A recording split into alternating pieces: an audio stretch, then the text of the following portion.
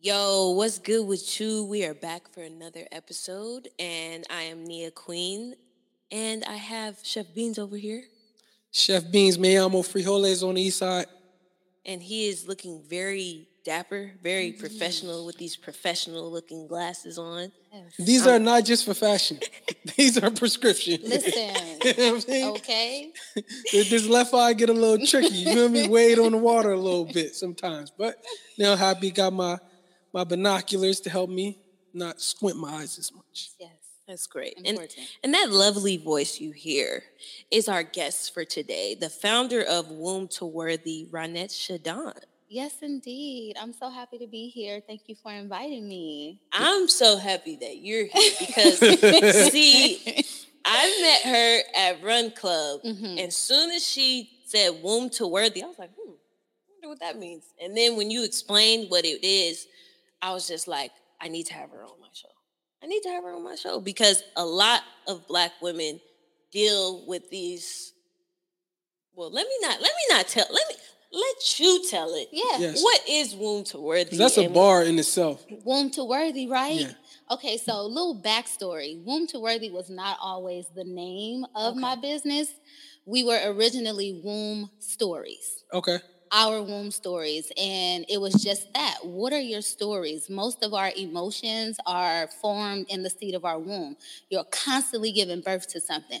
You don't necessarily have to give birth to a child. You can give birth to a podcast. You can give birth to, a passion project, whatever that is. Your emotions are stored in your womb. So we wanted people to express themselves, because if you don't express yourselves, then whatever you are harboring is stored in the womb as fibroids or cysts and things of that sort, right? So this was an outlet for women. And the platform was amazing. However, being an entrepreneur and being excited to, be of service, I was just like, let me just get something out there, right? Of course, as soon as you get an idea, what you're going to do? You're going to look in Google, right? And then you're going to go to trademark, see if anybody got it so you can use it. I did all of that, but I didn't trademark it right away. Somebody got me. Oh, Somebody so you had to change got the name. me. So I had to change. I was so distraught. But then Womb to Worthy. I feel like it was all a part of the journey leading me to where I am now, because I feel like Womb to Worthy is a much more impactful name, and it embodies what my brand is about. You are worthy from the womb. However, from the womb to adulthood, somewhere along there, we start to feel as though we're not, Right. and we get buried up under the trauma, and we start to devalue ourselves. So we take you back, to your beginning story. So to remind you that you are worthy, and then to co-create a new narrative so that you can start to live as such. And that's how Womb to Worthy was formed. But now this platform is dedicated to helping adult daughters specifically grow their self-worth and reparent themselves through group coaching, workshops, and retreats. Even though the information is dedicated to women, Right. it is for everybody. Everybody has a mother. Right. Okay? Amen. And we talk about daddy issues, but we don't really get into the mama trauma. So, yeah, I'm excited to dive into that today. And before we get about to dive in. oh, y'all just singing all day today. Yeah. My bad. Okay. Before we get into our main topic, I just wanted to check in with everybody because it's about checking in with ourselves. Indeed. How are you this week, Chef? What's going on? This week, I am just elated. I'm in this constant realm of just enjoyment. I love that. Because it's like every time I look in the mirror in my new apartment, it's like, yo, bro, I just got a new apartment. You know what I'm So we gonna sing a lot on this episode. I'm grateful for that. I'm grateful to have a business that's flourishing. Yeah. I'm grateful to have my project that's nationally on tour, soon to be internationally. I get a little emotional and overwhelmed. And this ain't gonna be the first podcast that I cry, I promise. If it happens, it happens. But it's like when you know you've worked so hard and people talk about faith and all this other stuff, it's one thing saying it, but it's another thing really standing on it. Indeed. Like, yo, I've been in spaces when I've only had my thoughts, when I've only had my creativity, when I didn't know how certain things was going to be paid for, but I still kept showing up for myself. So to be in a season now where it's like, bro, it's okay to, like, knock that imposter syndrome away as if you don't deserve everything that you're in, just embrace it. So I'm sorry, I'm in a season of embrace and embracing all things that I know were divinely put here before I've even physically been here. I love that. That's how I'm feeling. I love that. That's dope. What about you? How are you feeling? Veggie backing off of what you said, Chef Beans. I love that you said a word like embrace, right? For me, I would say I am allowing and surrendering. And the reason why is because I feel like I'm always so goal-oriented and action-oriented, and I love that about myself. But I also understand that, things happen in divine timing. Right. Right? Yeah. And I'll be 34 next month. And if it was up to me, based on my plan, 25, I was supposed to have kids. I was supposed to have a house. I was supposed to, be married and all of these things. And then it went from that, okay, well, then not 25, maybe 30. Anyway, not to say that can no longer be a part of my dream. However, it's going to happen in divine timing. Right. So when it comes to my passion projects, when it comes to, I love that you all have a podcast and have invited me on. That's also something that I'm going to roll out very soon as well. But when it comes to all of these things that I'm working on, I am doing my best to enjoy the journey and the process of it all. Right. And the difficult parts as well. That's mainly what I'm talking about. Not just like, oh, I did that and I accomplished that, but dang, that was challenging. And I did the work to get to the other side of it. But before I get to the other side, that uncomfortableness, that's where the growth takes place. And learning to really talk myself through that and enjoy it. So I am allowing and surrendering as I'm enjoying the process. Wow. Well, that's great. And thank you. For me, Chef Beans, see, I want y'all to know, like, I really appreciate Chef Beans because he doesn't have to do this, but he always shows up for me. Whenever I need him, I'm like, Beans, can you do this? Can you do it? He'd be like, yeah, I got you. Yeah, I got you. Yeah, I'm going to help you out.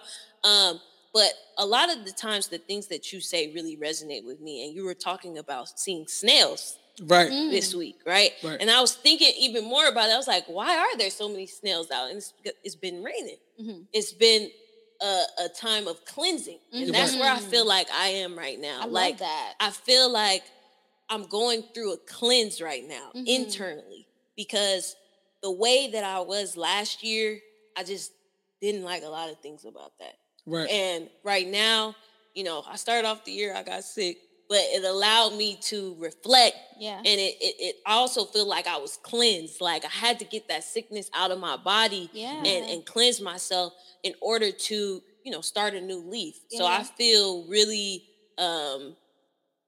I do feel like it's taking time, but I do feel it's like it's the beginning of just that cleansing feeling. Like, and becoming a new, person, absolutely. I should say. So... thank you for your words because no problem. You don't know, but I really be paying attention. Like really be paying attention. Your words really resonate with me. So let's get into this episode because I saw some things, and it goes along with the topic of parents. It goes along with the topic of motherhood and children. Did you guys hear about the 6-year-old boy that shot his teacher in Virginia? I didn't dive into it. I think it came across my timeline, but I didn't read the article. His teacher. Yeah, 6-year-old in a first grade classroom. This was recent? This was recent. I want to say maybe like a week ago. 6 years old. My goodness. 6 years old. And it's in Newport News, Virginia. And that's kind of near where I went to college in Hampton, Virginia. So it was just like, dang, like I know people that live out there that go to school out there. So it was kind of like jarring to hear. But apparently the little boy got into an argument with the teacher and ended up shooting the teacher in the arm. Wow. And you know, it's crazy to me. But I really wanted to ask you all, who is to blame in that situation? Is it the parents? Is it the school? Is it the administration? Who is to blame in that scenario? I can go first. When it comes to, I think, a situation like that, in no way am I saying that it's not okay for households to not protect themselves. You feel me?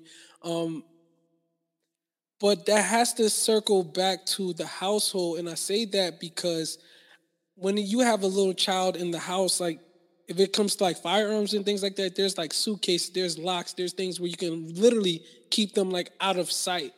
But it had to have been exposed in some capacity for the child to be able to get it, retrieve it, put it in their book bag, and like a processing. So I won't even necessarily say blame because, again, none of us was actually there or how it happened. It could have been somebody passing through the house. It fell out their pocket. They could have picked it up off the street. We don't know what happened. I think it's just extremely troubling because even if you try to put it on the school, I think it's very animalistic sometimes when all these schools have like the detectors and different things like that. And I've seen them in high school. I haven't seen them in like elementary schools or like pre-K. So it's just, you can look at it from a lot of different angles. I think it's just unfortunate more than anything. I don't know who I would technically try to hold responsible, but it's just troubling. What do you think? Yeah. Wow. First of all, that's unfortunate. Yeah. And my heart goes out to everyone affected by that. Again, we really don't know. I thought you were talking about a different story with a shooting involving a child. I do recall seeing this on my timeline, but I really don't know the details of it. Nonetheless, I think we all need help with conflict resolution. And regardless of how the child got the gun, there needs to be safety measures for weapons not to be so accessible to children. And then, from 0 to 7 years old, those are the formative years of a child. So they're soaking up everything around them. So to me, a 6-year-old knowing not only what a gun is, but how to use it, you must have been in observance of it. Whether it was a video game, right? Because they're heavily attached to the video games and it's full of shooting and violence, right?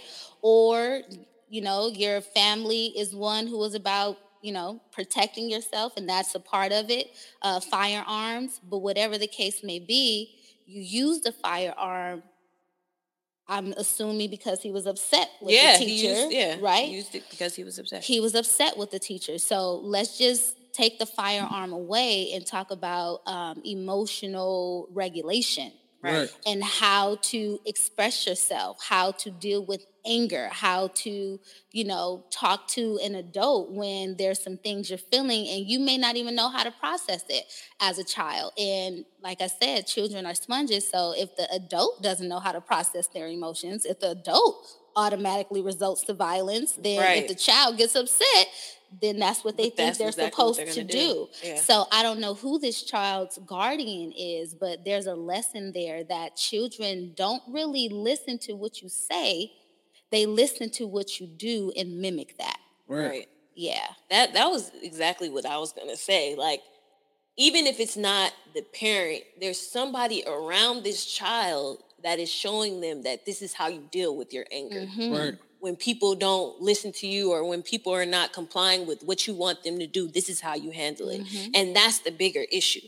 Because regardless of if the firearm was there or not, that child does not know how to regulate their emotions, their anger. And also another reason why I created my cards, Kings and Queens emotion cards, because it starts there. Those are the formative years. Absolutely. So yes, we have all these emotions, but how do you deal with it? Correct. And sometimes the parents don't have the tools to know how to deal with it. So sometimes you have to seek things outside of yourself in order to learn that. But I would say I don't know. I feel like I'm kind of biased because I work with kids as a therapist. I always like think parents. Like I always think the parents, because like he's 6. His brain is not developed enough to understand like maybe the consequences or what the repercussions or how serious this actually is. It's like it's up to the parents to guide and show them, this is the consequences of that. This is how you handle this and this is how you handle that. So I'm always going to go to the parents. I mean, it might not be the parents' fault because I don't know the full situation. I wasn't there. But it was just troubling to see that, because it's just like kids are exposed to a lot of things that we weren't exposed to as kids. Yeah. Because of the internet, because of the accessibility to everything. Right. So, I worry for these kids. And, I try to do my part by helping them every single day at work. But parents, really be careful with what you're pouring into your child. Right. Really be careful with what you're pouring into your child. Creating these TikToks with the songs that y'all using and like all of that is influence. All of that does something to the children. And again, I'm not a parent, but I mean, I know influence. I know like they didn't just come up with that out of nowhere. Like why is that 6-year-old twerking? Yeah. Why is that 6-year-old twerking? Why is that 6-year-old twerking? Come on. Or cussing reviews on TikTok. Like, it's just, oh man. I'm kind of, ghetto. I'm kind of afraid to have kids, because I always worry about, am I going to fuck my kid up? The way that these parents be fucking their kids up. Like, you have to really be careful, because I see it every day in my work and how the decisions that you make as a mother affect your child up until adulthood. Very much so. And it's scary, but, I still do want to have kids, but I think that I'm just going to hold off a little bit, just work on myself and healing myself before I, decide to bring a child into this world. And I respect that. Yeah, that's what we're talking about today. We're talking about motherhood. We're talking about wound to worthy. We're talking about the wounds that we have from our parents and how that affects us, and also how to heal from those wounds. Indeed. I wanted you to share a little bit about your story, because I watched your TED Talk, and I wanted you to share a little bit about your story and your relationship with your mother and how that inspired you to start your organization. Absolutely. So love my mom. My mom is...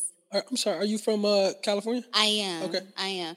And you know what? I can't really say I'm from one place. I moved around so much, and I had so many surrogate mothers and guardians just because of the nomadic lifestyle I got a chance to live growing up as a child. But my family is from Compton. Okay. Both sides. My maternal and paternal roots are in Compton. However, my mother, I learned so much about her the more I learned about myself.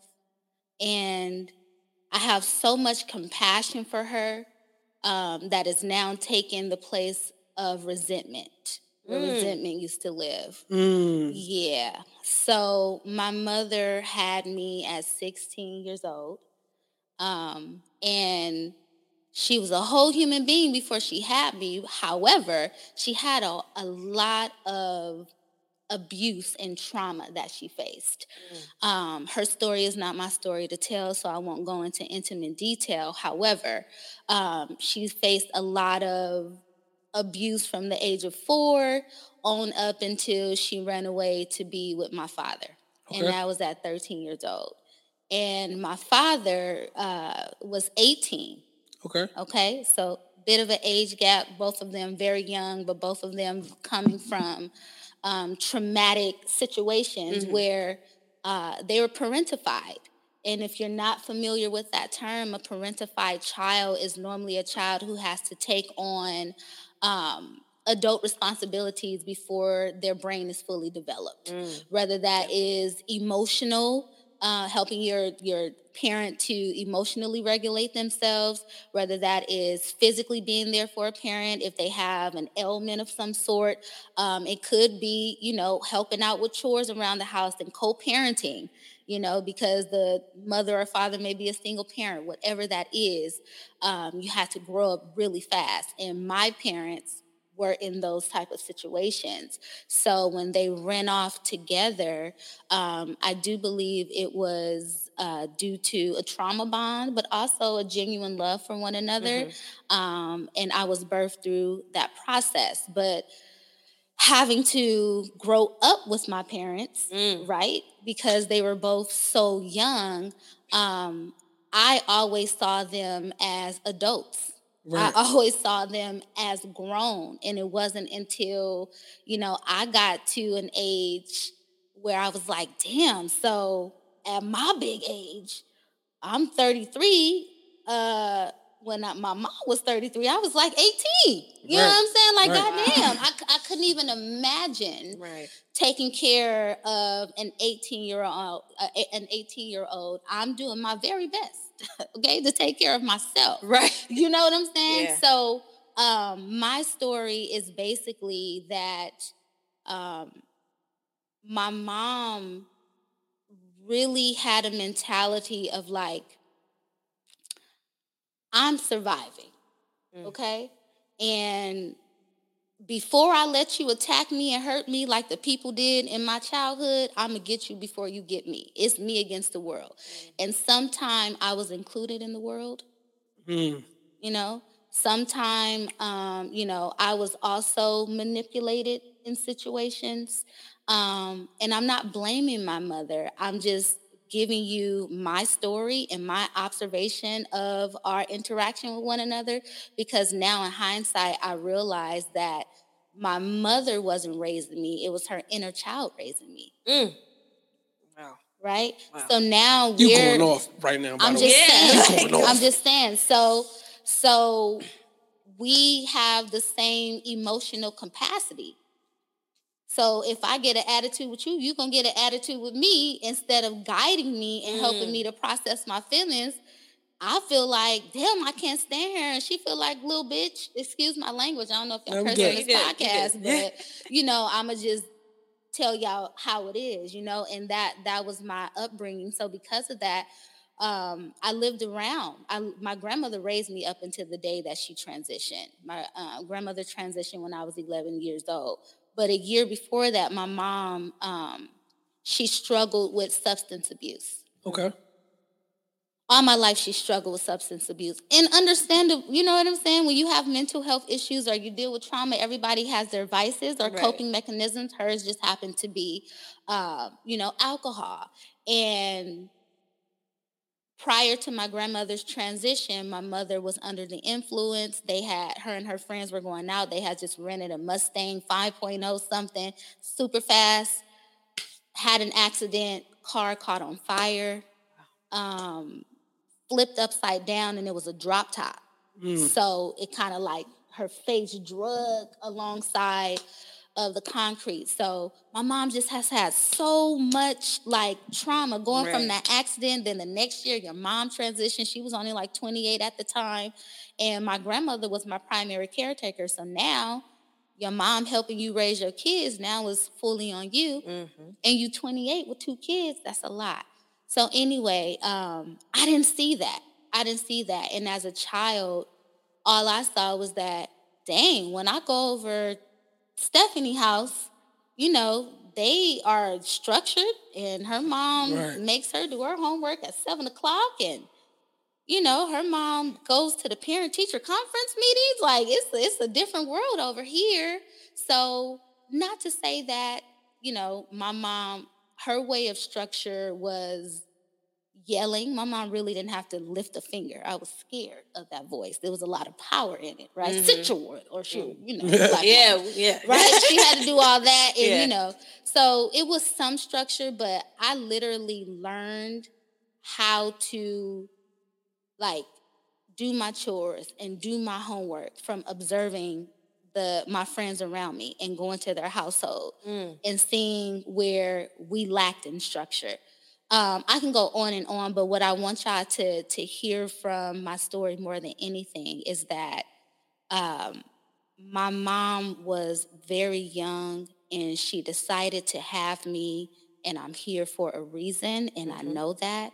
She could have had an abortion, she could have had a miscarriage, so many things could have happened. But I came here, and I think now I came here to show my mom the love that she lacked. I feel like her entire life she had a love deficit. And now I'm here to show her pure love. And I first thought it was by loving her and taking care of her and putting her before me. Now, as an adult, and I'm sure we're going to get into that at some time in the podcast. Now it's me upholding boundaries and loving myself and showing her how to do that through example. And baby, when I tell you it's been a journey, it has been a journey. But I'm excited. I don't know how if you have other questions or whatnot, but the mother wound is unresolved trauma passed down from mother to child. That can mean that you're enmeshed with your mother. Maybe you have a really good relationship with your mother, but as an adult, it's like, damn, I can't make a decision without consulting her first. Even when it comes to my love life, like she's heavily involved with me and my man. Or it could be that, your mother was never there for you or wasn't there for you in the ways that you needed her to. And now you have to figure out how to have a relationship with her and love her even though you feel like you're at a love deficit. So many things come up with that. What my question for you was going to be, how does those things that you experience manifest as a young lady? Meaning, like, how can you tell that you've been a product of, I don't even want to say toxic mother, but maybe a mother that's not emotionally mature? Okay. Like, what does that look like? Ooh. Because for me, I feel like me and my mother's relationship, we don't really have an emotional connection, really. Right. And I realized that it's because growing up, she wasn't really like affectionate. It was more of, comply, comply, comply. Change your hair. Change this. No, I don't like that. Oh, no, you should change your hair. Your hair looks dry. Like, I don't like it when you do this. I don't like it when you do that. It was like more so she wanted me to be like her rather than embracing me, who you are, who I am, right? So when I got when I moved back after college, me and my mom like went at it a lot, argued a lot, because I just felt like you're not about to change me. Yeah, I'm not you. Yeah. So every time she had a little comment to say, I bark back, and my dad's like, Nia, your mom is just that way. I'm like, I don't care. I don't want her to be that way. Yeah. She's not going to talk to me like this, because I felt like my whole childhood, I just complied, and did whatever she said. But I realized as an adult, it made me self-critical. It made me a people pleaser. It made me not even want to embrace my natural beauty, because I thought, oh, well, wearing your natural hair is ugly, because my mom always said that growing up. She always made sure my hair was pressed. She always made sure that I dressed a certain way. Or even the biggest thing for me was like my weight. My mom always calling me big chick or grabbing on my thighs and like, hey, girl, you big, da-da-da-da. And even like as an adult, it's like, I don't want you to comment on my weight every time you see me or every time I'm wearing shorts. Like, those are the wounds that I saw within myself. But for you, I wanted you to share, what did you see in yourself, or what made you recognize like, oh, wow, this is coming from my mom?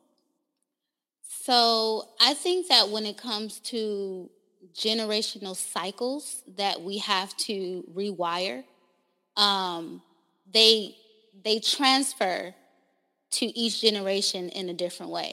For my mom, she's always been very like vocal and boisterous, and in her parenting style, I was a very inquisitive child. I wanted to know why.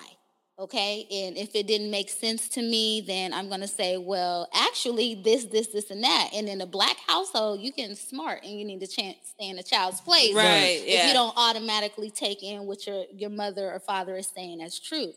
So my mom would be very passionate in the way that she spoke to me that I would just shut down. I just wouldn't even say anything. Like, I can't get a word in. You won't even let me talk, so I'm not going to waste my breath. So I became compliant, and I would just be like, oh, okay, whatever you say, right? And then that's how I started to live my life with other relationships. I didn't really give people an opportunity to know me. I was very much so, I was very agreeable, right? And I can agree and also disagree, but I wouldn't voice my opinion. Like if Chef Beans would say something, oh, I understand where you're coming from. So basically what you're saying is X, Y, and Z. Right. And then Chef Beans feels understood, but Chef Beans doesn't know where Ronnett stands. So I would narrate my way through life, and I would make it my business to help other people feel understood in my presence, because I felt like I never felt understood.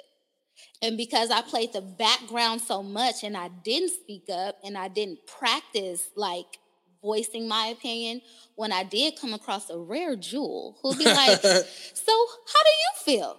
I didn't know how to really formulate or express or communicate myself or communicate my words. So I noticed myself going from being very mute and not speaking to then not knowing how to share the floor or speaking too much, to now doing my best to come into a room and give of myself in a way that balances the room, and give people what they need. Not necessarily give people what they need, but give people the version of me that they can handle. It wasn't always that way. So for the most part, I just wouldn't speak up. And you know when spirit is telling you to speak, you get the feeling in your stomach or a lump in your throat. There was plenty of times I was like in church, let's say a Bible study growing up, and it was, engagement. It was a conversation. And I would want to say something and I didn't. And then somebody would say something similar to what I was thinking. And then or I wouldn't say anything, and then time will pass by, and now we're on another subject. So I'm like, fuck it, I just won't even, say nothing. And then I'll go home and I'll shred myself to pieces. Like, dang, you could have said this, and now I'm replaying the story in my head over and over again, what I should have did, what I could have said. You know what I'm saying? And it just made me not trust myself more than anything. It made me not trust myself. You know what was interesting with the question that you asked, and even like how you started to answer it, something just came up for me. Okay. Something that I don't think ever came up for me ever in my life. So this is really like breaking news. Yes. So the question that you asked was basically like, how did she know certain parts came from like the womb? And I realized, because I also came from like teen parents, my mother had me when I believe she was 15 or 16. That was her second child. Yeah. So again, when it comes to like growing up with each other, all that similar situations, mainly raised by my grandma. But what came up for me, I think looking at my parents and just looking at like my mother's luck with men, thinking about how I interacted with like women as I started to really like get into girls, I realized I tried to become the man that I felt like my mother needed. Come on, talk about it. Because of her lack of luck with men. Yeah. And I don't know why that just kind of came up for me, because I'm just, as kids, we're very observant. Yes, we're watching, though we're listening to music. I'm like, yo, why is R&B, 90s R&B my favorite style of music? Why do I like that so much?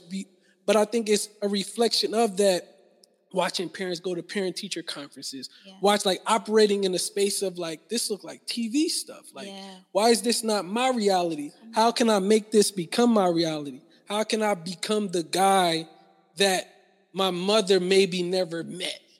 And it's just like, I think I just had a full circle moment right now, because we operate and we tell ourselves, once we become more and more independent thinkers, like, this is my why and this is why I'm doing it. But once you really get to like the root of it, I think this was just like a rooted moment for me. Like, most of my adult life and I guess early like adolescence was becoming what I felt like not even just my mom, some of the women in my life weren't experiencing. Mm-hmm. And I'm not knocking it or anything, not saying things haven't like worked out for the better for me, but it's just like interesting the things that come up when you really, I guess, pick apart or deconstruct like how you have your genetic makeup or how you operate in life the way that you do. And where are the root of your triggers? Like, why exactly is that a trigger? Absolutely. Cognitive behavioral therapy. Why do you do what you do? Get to the root of the issue. When was the first time you felt this feeling that you're feeling right now? Maybe it was when your teacher said that you were dumb, or your cousin called you black and ugly, or your mama yelled at you for painting on whatever that is. You formulated a belief that was embedded in your subconscious mind and now dictates the way that you act and move. And because you act and move based on fear, now you are orchestrating your life to bring that energy back into it. So even though it's not your cousin calling you ugly, now it's your girlfriend saying that, you know, you're not good enough, or, you know, your friend saying like, dang, you too emotional. You're bringing give you that something energy. to cry for. Exactly. Now that energy is showing back up in your life.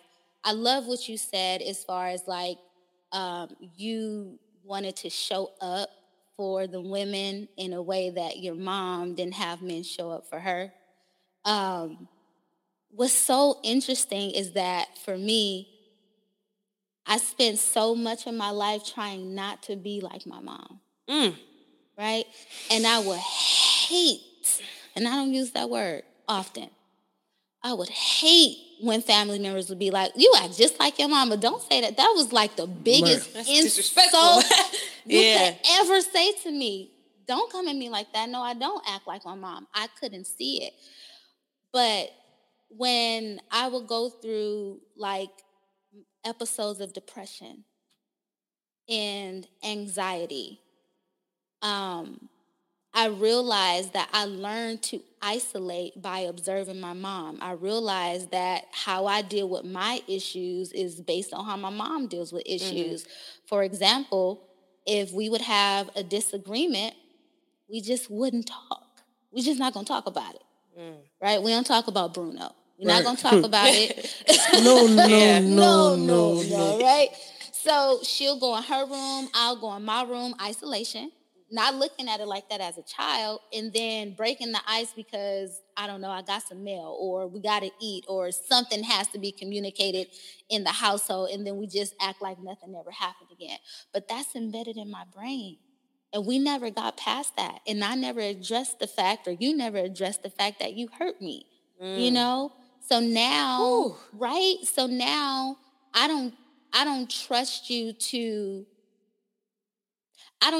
show up for me, and I don't trust you with my emotions, so I'm not going to share them with you. So we're living in the same house, but we don't know each other. Right. You don't know me, and I don't know you, and we never talk, but we do all the surface stuff. We look cute, you know, we go to the family functions. Very all superficial that. stuff, very but nothing superficial. like below the surface. Nothing below the Beans, surface. you wanted to say something? I saw you go like this. It's like so many like gears are like twisting in my mind right now, because when we think about where compassion exists now from where resentment may be, I think like I'm just really going through like my mind, because me and my mother, we're working on our relationship. But again, when you have teen parents, y'all growing up together. Correct. And a lot of times they're still trying to live their lives, still trying to go out and do things while they still have kids. Yeah. And I think me saying becoming the guy that I feel like my mother probably never ran into, I'm questioning if that also was partial like resentment in there too.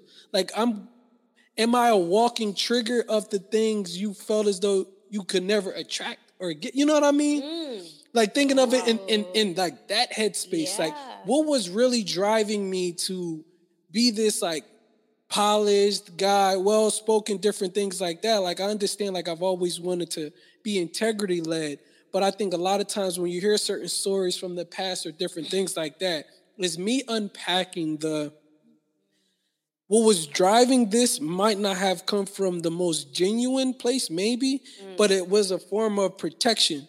It was a form of like independence. It was a form of like, let me show you how this is done, and maybe Like, I don't know. Like that's Maybe what you might choose the right man next time. Not even just that. It's just, so I think sometimes when you grow up with teen parents, or at least in my situation, I feel like I've said this in the episode in the past. I mainly grew up at my grandmom's house. So times when I would go over to my mother's house over the weekend, remember I did something, got like physically reprimanded, nothing too crazy. Yeah. But I remember it felt like it was from a stranger though. Like, I know this is my mother. Like, I know I came out of her body, but it felt like from a stranger because of like that physical presence, like that nurture, that operating out of lack. Like, I'm seeing these things on TV. I'm seeing people relationship with their parents on TV and other households, the structure from coming home, doing homework, doing different things like that. Not saying I didn't have structure at my grandma's crib, but it was I wonder what that feels like.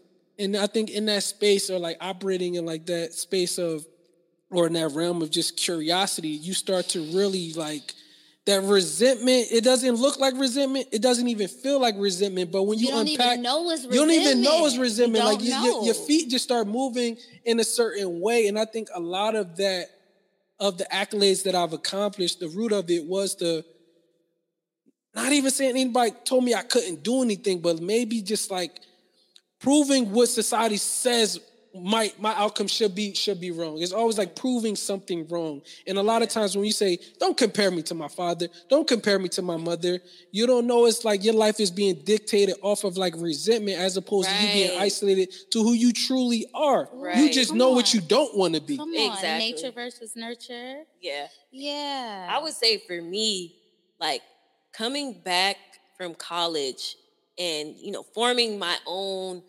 identity. And I just remember being so angry at my mom. Yeah.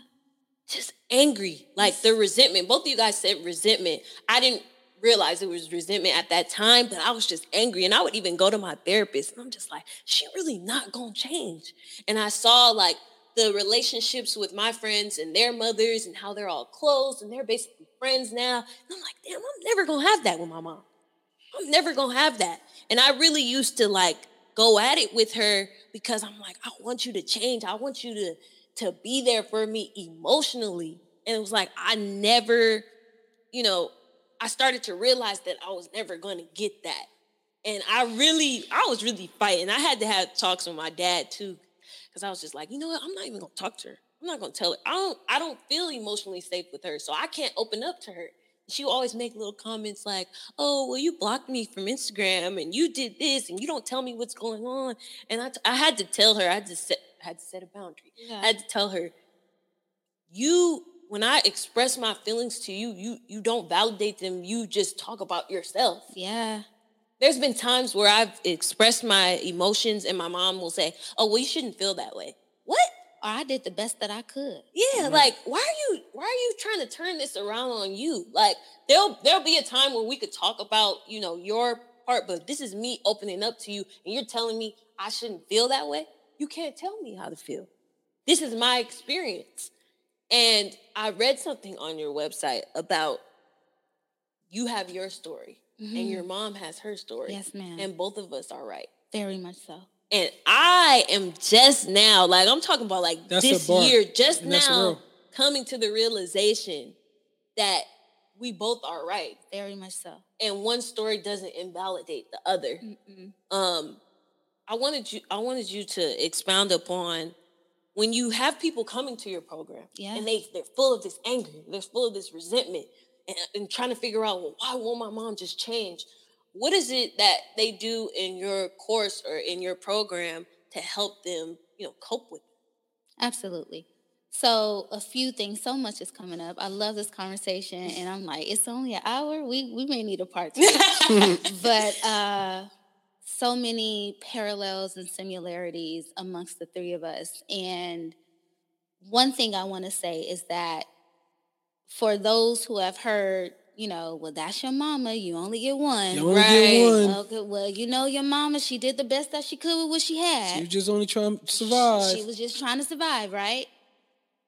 It's true that our parents, mother or father, did the best that they could with what they had. And it's also true that their best wasn't sufficient enough for our development. Both of those things are true. Yeah.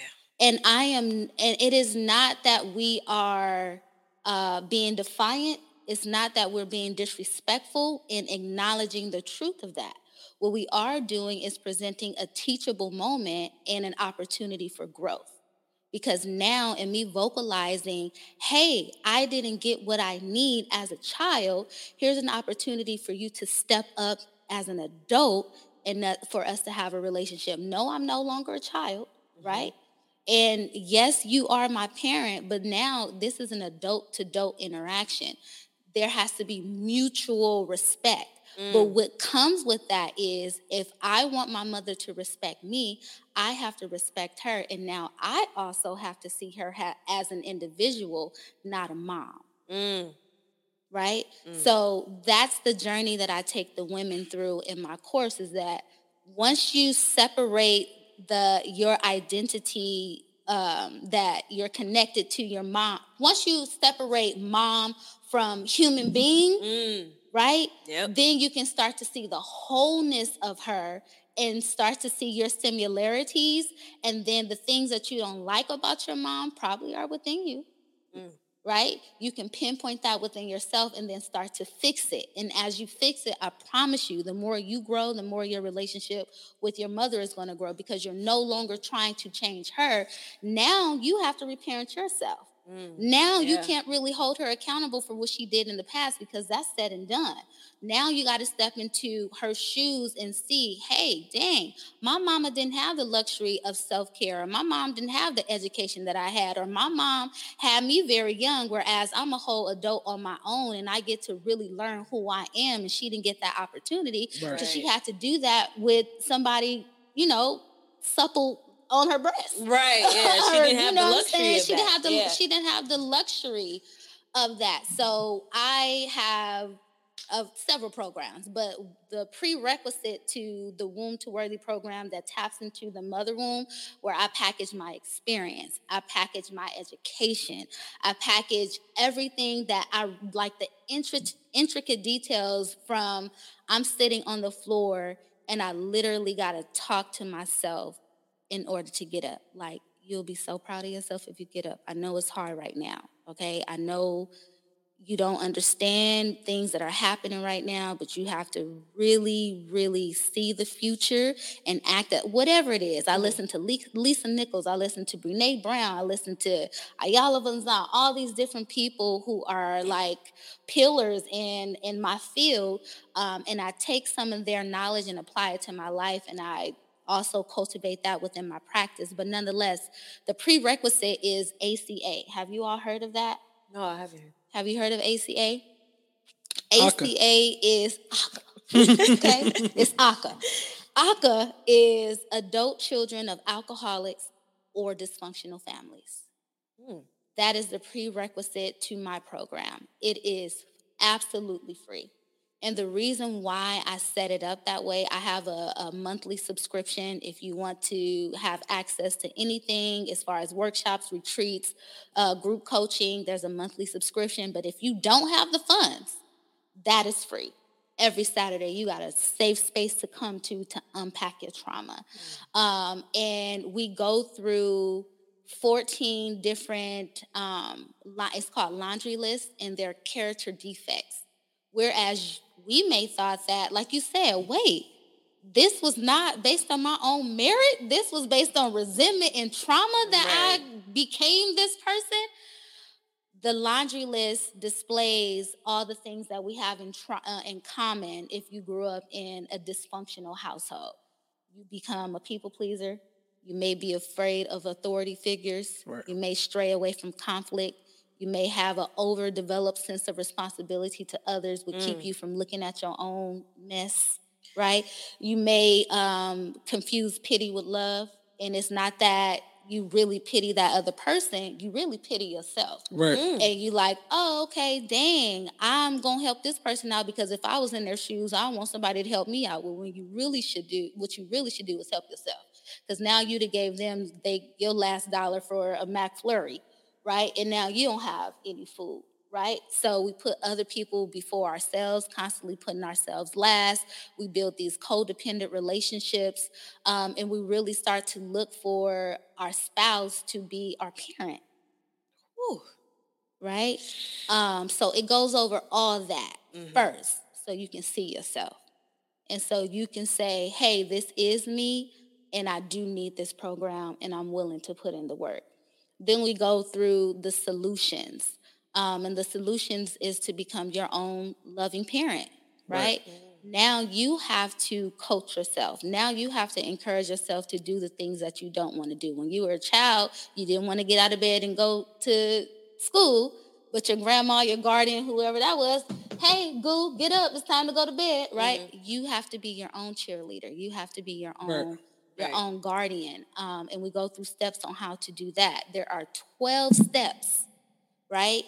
And those steps include doing family inventory, seeing like your family tree, and understanding how your family tree molded you into who you are. So grandma may have been the people pleaser, always putting herself last. She cook everybody food, serve everybody plate. By the time she, get to her place, she's so exhausted she don't even want to eat. Yeah. Right? That's grandma, right? And then we got auntie, who is the workaholic, right? She's the workaholic. She fancy. She bury all her issues through productivity. Right? Then you got the uncle. The uncle may be the abuser because he was abused. Right? So you see you start to break all of that down. And in observation of all of that, you start to develop you as the main character in your story. Well, I see all this is happening around me, and I don't want to be like anybody around me. So it's not that I didn't have role models. I do have role models, but they have taught me what not to be. Right. So now I'm going to do the opposite of all of that. Right. And in doing the opposite of all of that, we do become beautiful people who run podcasts and want to give all the information, but we still find ourselves going through trauma. We still find ourselves operating in dysfunction, right? So then we go into the cognitive behavioral therapy that I mentioned earlier, and that is literally writing down every story that you can remember that has pierced your soul. Every single story. You know what they are. Right. Some of them you've never voiced to other people, right? We write all of that down, and then there's a chart that helps you process your emotions. How does that show up in your body? Right? Do you get heart palpitations? Right. Do you grind your teeth? Being mindful. This is what I go over all the time with the teenage girls that I work with. And it's just a beautiful thing to me that I get to get to them before they become my age. Yes. Because the part that I like about what you said is that your mom is an individual. Yes, is she a is. human being who had a whole entire life before you was even here, before you was even a thought. Your mom had a whole entire life. And those decisions that she made as a mother have nothing to do with it. And a lot of times we internalize those decisions that our mother made. So true. And a part of healing for me, I'll just speak for myself. A part of healing was realizing that my mom is a human being. Yeah. She's not always going to make the best decisions. No.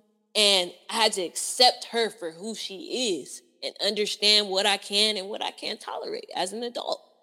But I had to let go of that anger. Yeah. I had to let go of that anger because it's just it's taking energy out of me. But see, that's easier said than done, right? Yeah, for sure. That's easier said than done. So I want to dissect that a little bit, and I'll use my personal story, and then I would love to hear how you let your anger go.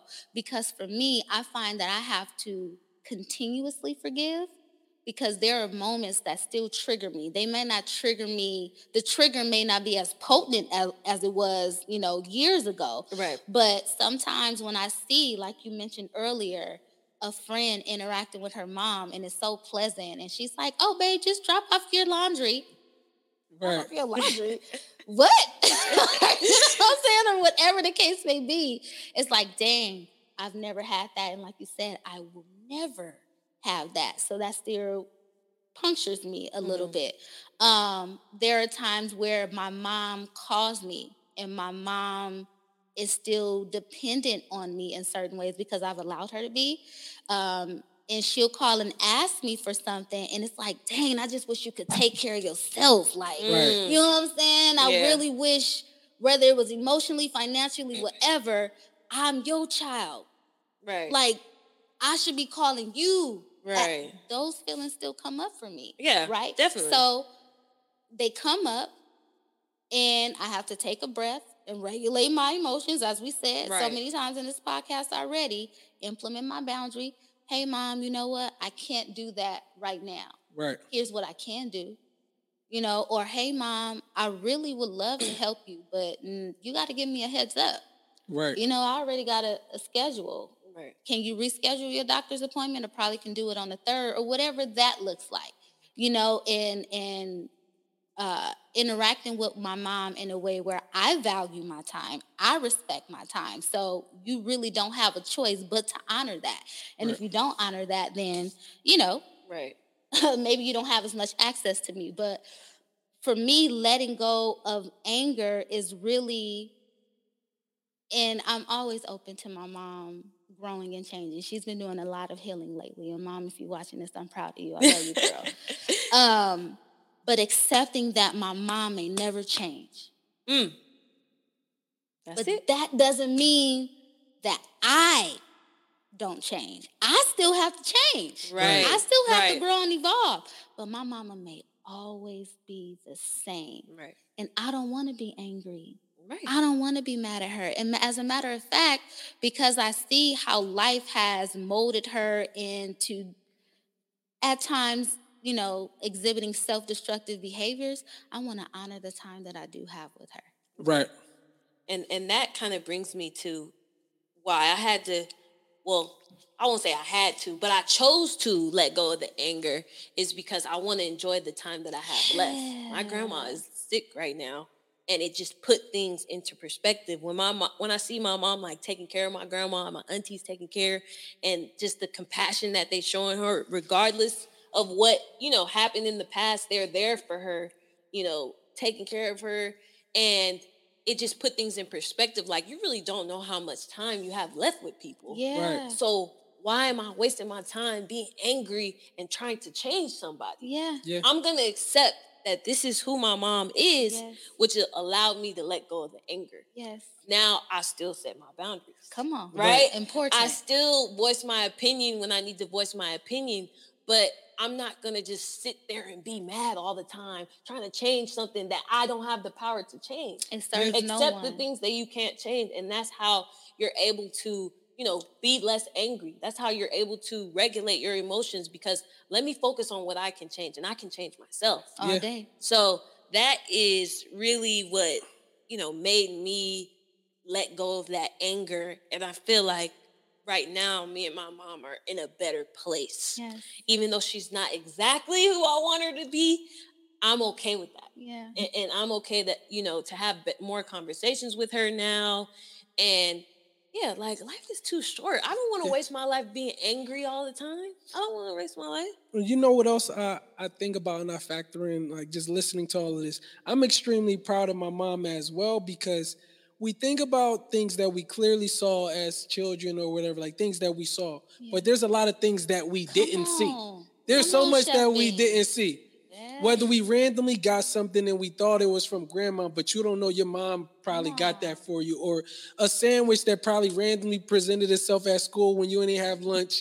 You thought it came from somewhere, or anything. Like, you just never really know. So I think that's where grace has to come in at. Yeah. Grace. Not even for others, but for yourself. Like, just give yourself grace for the things that you were exposed to, but also the things that you're unaware of. And operating, just wanting to operate in a much lighter life. Like, I don't want to have the weight of my past or the things that I may be interpreted or misinterpreted to weigh me down and transcend to other areas of my life. Let's just meet each other where we are.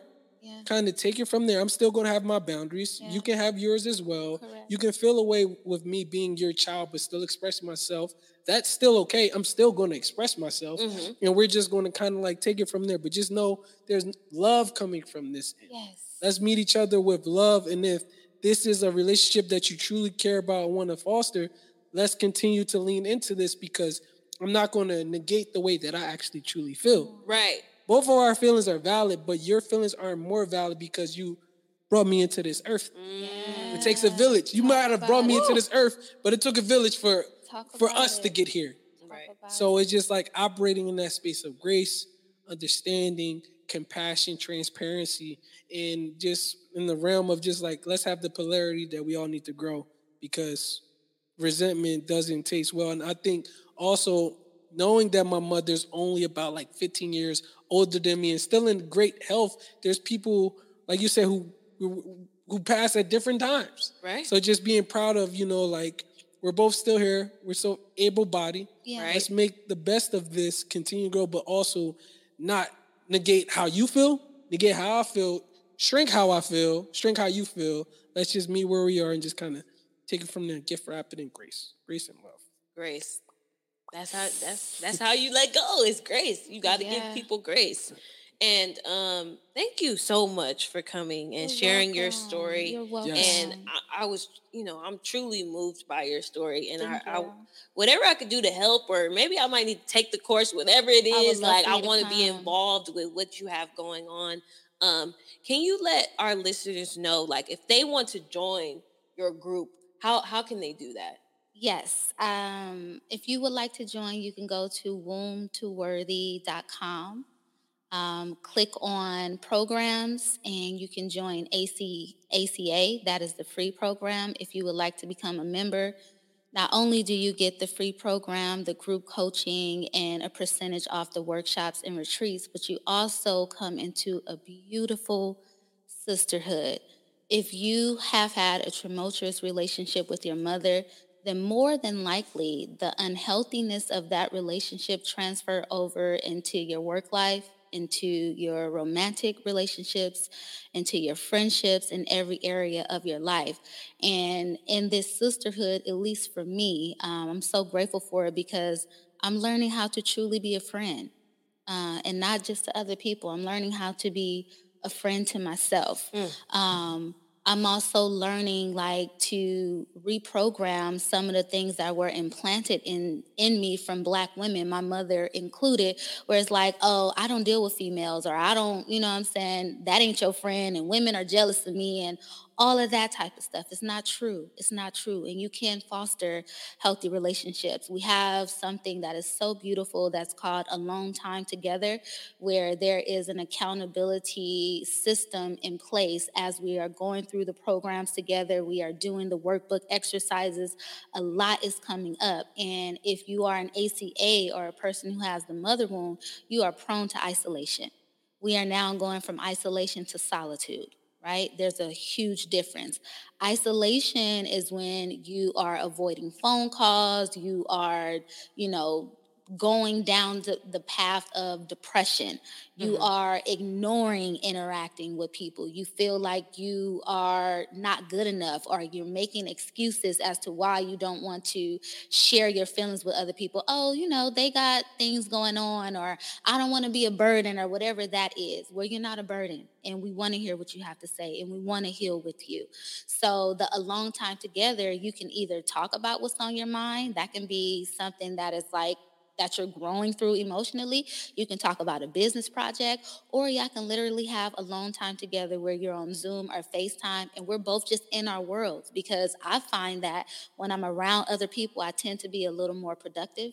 I'm still productive by myself, but it's just that energy, what I'm saying? Right. Being around like-minded individuals. So there's so much in store for you, and we would love to be a part of your healing journey. And the way that you could be a part of the tribe is, again, going to wombtoworthy@gmail.com, or you can follow us on Instagram at wombtoworthy. I also want to recommend something. I don't know if you both have seen this on Netflix, but Jenny in Georgia, or Georgia and Jenny. Oh, yeah, I've seen it. Oh, my goodness. I wish we had more time so I could talk about that show, but I was like, that show. Maybe we can unpack that or collaborate or something on that. Yeah, we might need to do a little bonus episode later on that, because that is... It's a little triggering. It can be a little triggering, but the messaging in it, you are more like your mother than you think. And sometimes we are resentful and mad at our mothers for things that we have no understanding of. And they tend not to tell us things for our protection, right? And in hindsight, I see why my mom didn't disclose certain things to me, because I'm very inquisitive. And at the same time, it's like, we cannot expect their journey to be ours, and we cannot expect them to heal at the rate that we want them to. Our responsibility is to heal ourselves. So my encouraging words to you to close this out is, release yourself from being God in your mom's life. Okay? Stop trying to play God in your mom's life. Jesus. And be your own savior. Woo. Right. Well, that is a great last word. Make sure you guys follow us on Instagram, _what's good with you. This is also going to be on YouTube. Make sure you buy our merch to support the podcast. And I'm just happy today that I'm able to share a resource with people in the LA area, because I want to do that more on this podcast. Not just talk about things, but also offer resources where you can get the healing that you need. And this has been another episode of What's Good With You. Thank you for tuning in. Thanks for having me. Peace. Bye.